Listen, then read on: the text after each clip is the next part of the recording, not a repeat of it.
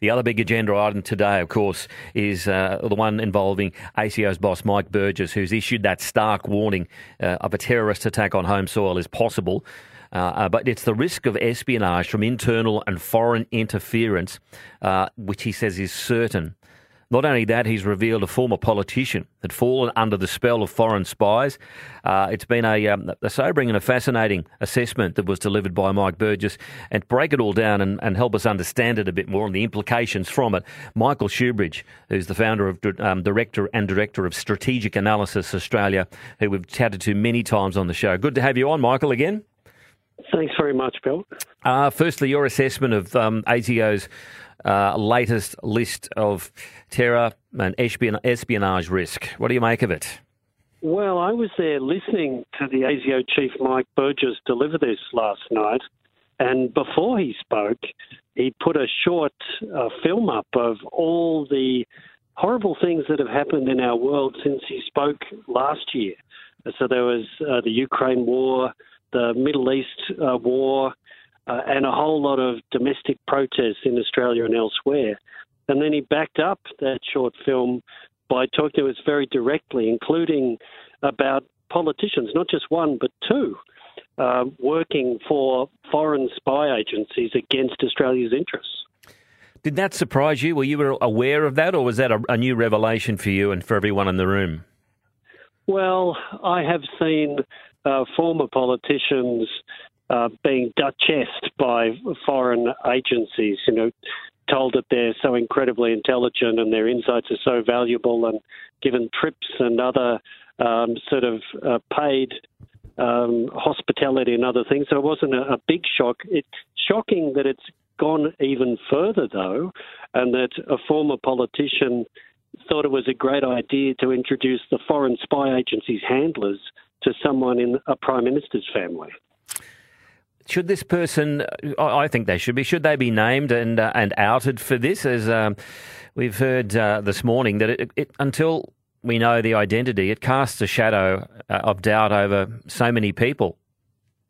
Well, it does, and I think the problem is so many of our politicians wouldn't touch this kind of thing with a barge pole, but obviously at least two of them have, according to the ASIO chief.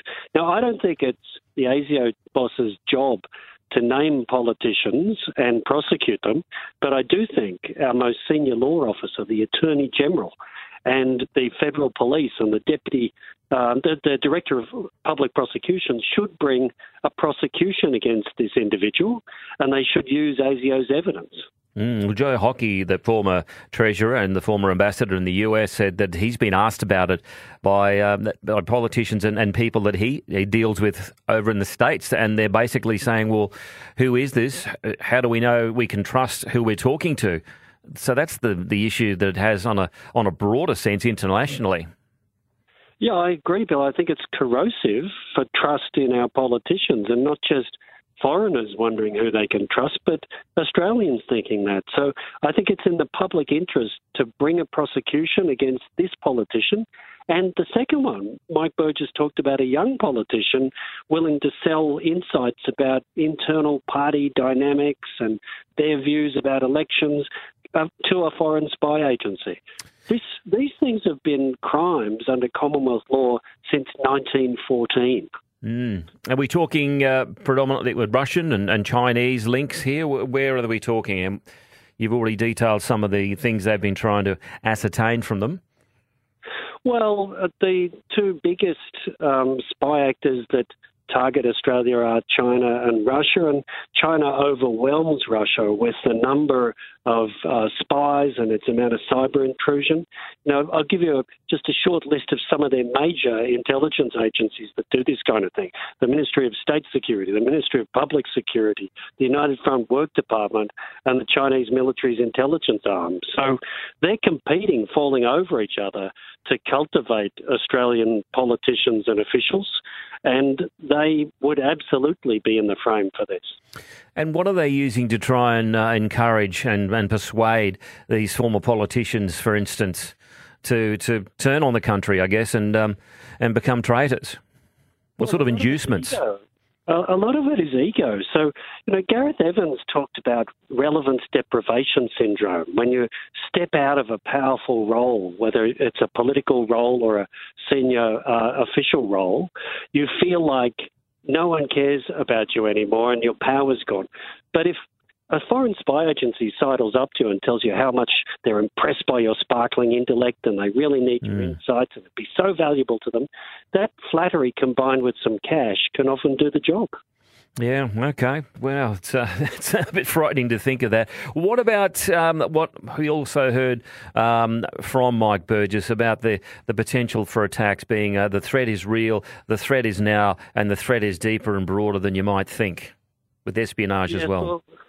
Well, on terrorism, he said the most dangerous threat of a terrorist attack in Australia comes from Sunni terrorism, and that is groups like Hamas that have big supporter networks in countries including Australia, and also, let's not forget, Islamic State, a very murderous Sunni terrorist outfit that actually conducted a deadly attack killing about 80 people in Iran just a little while ago.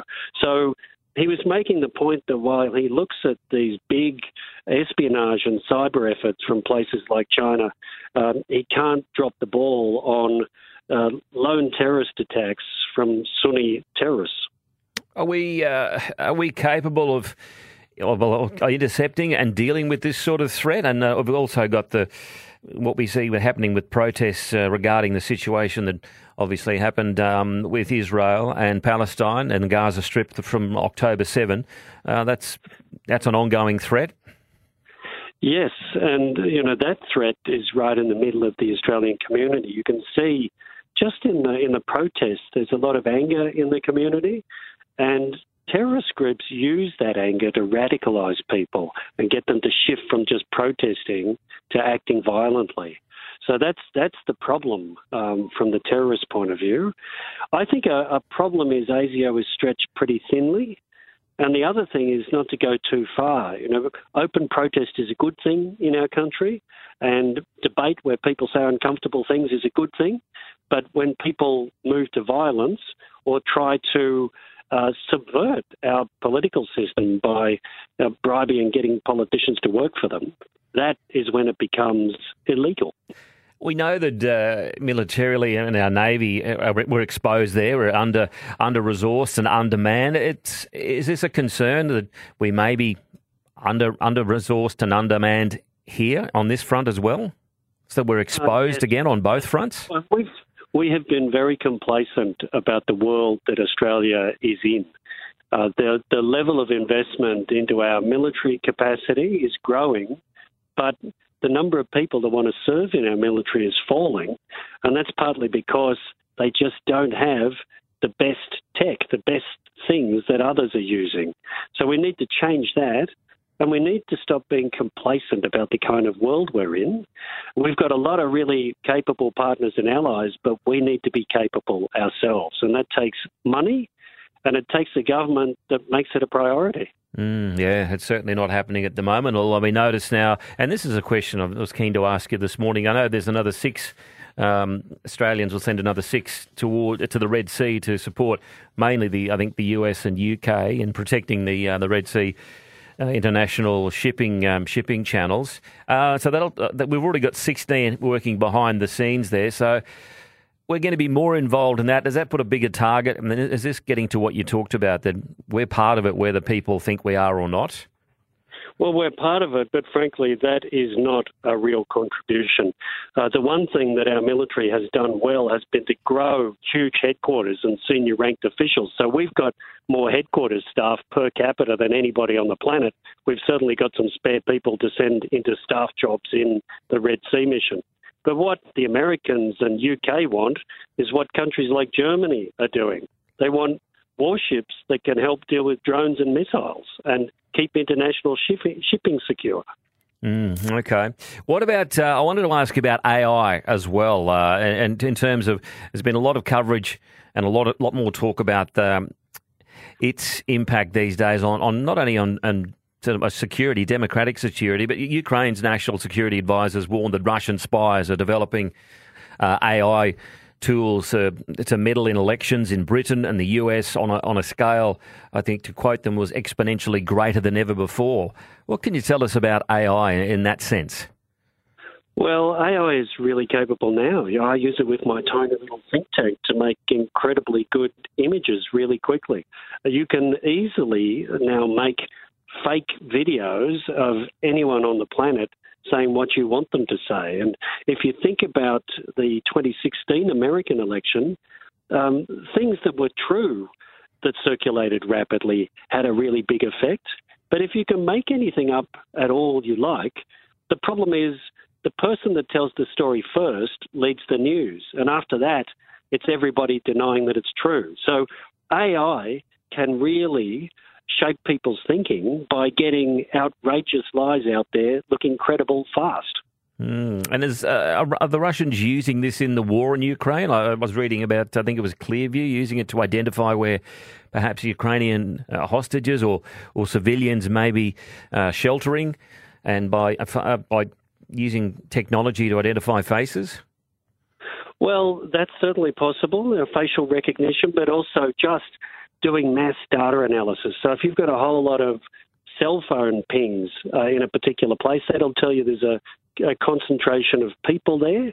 That can help you target where you fire your 155 millimeter artillery shells or your missiles or your drones. So yes, it's being used in war right now. A US general recently said he wants US military people to not carry their cell phones around with them because it makes them all a target. And AI helps make sense of huge amounts of data like that. Yeah, okay. It's alarming, isn't it? Before I let you go, I always try to get your view on an update on the two hot situations, the hot spots with conflict. Let's first of all get your impressions on where Ukraine is at and where it's heading, and then about the situation between Israel and the Palestinians in the Gaza Strip. So the Ukraine war, I don't think it's as dire as the wave of Russian misinformation about Ukrainian lack of will would make people think. It's a case where AI and digital information is trying to actively mislead people. But the Europeans need to just give the Ukrainians a whole lot more military stuff a whole lot faster than they have been. It was great to have the Prime Minister of Denmark say she was supplying her military's own artillery and the shells with it, not just trying to get stuff off production lines. Of course, Australia could do that too with stuff we're retiring, like M1 tanks. So I think the Ukrainians are holding up, but they need supplies urgently. The Middle East war, there's nothing that's going to stop Israeli Prime Minister Netanyahu from sending the Israeli military into Rafah and Khan Yunis, last remaining strongholds of Hamas terrorists. They've probably killed or captured a giant chunk of Hamas' actual terrorist organisation, but the leadership and the rest are in those places. And obviously the humanitarian side of that is the hardest bit. Yeah. Are either likely to spread more further to involve others in the international community and escalate in that regard? I still think that Hezbollah, which is the bigger terrorist proxy of Iran's and has its own reasons to want to destroy Israel, and Iran itself don't want a broader war. They're quite happy to have Hamas take all of the casualties and the Palestinian people take all of the majority of the casualties. And they're also very happy to have their Houthi proxies fire off missiles and make the UK and US look weaker than we would like. So I think we'll see more of the same from them, but the Israeli military will finish what they've started. All right, one out of left field before I let you go. Donald Trump, he's won all the primaries. He's unopposed by the look of it and will be the Republican candidate for the presidency in this year's election in November. What would it mean if he's back in the White House? Well, Donald Trump doesn't know what he will do on any given issue on any given day. So anyone who tells you they know what Donald Trump's going to do if he becomes the US president in November is misleading you. I do think it's going to make the Australia-US relationship much less predictable, much less reliable, and we'll need to work harder with all the other people in powerful roles in America to kind of cope with the uncertainties of Donald Trump. But it's not just Australia that's going to have that problem. The whole of NATO, for example, just to pick one, is already thinking, what can they do more for themselves given the unpredictabilities that Trump might bring? Fascinating times ahead. Always good to get your thoughts and expert opinion. I appreciate your time again, Michael. Thanks, Bill. Great to talk with you. Michael Shoebridge, the founder and director of Strategic Analysis Australia. Have you got a view on some of the things he said there? Gee, it's a mess, isn't it, really? Looking forward. Trump coming perhaps to the White House. We've got spies, rats in the ranks in terms of some of our former politicians. We've got two hot spot conflicts around the world. And we've got terror situation, an alert here in Australia, and we've got a military and defence force that's completely unprepared for it. And our intelligence agency is also stretched. Yeah, happy days, hey?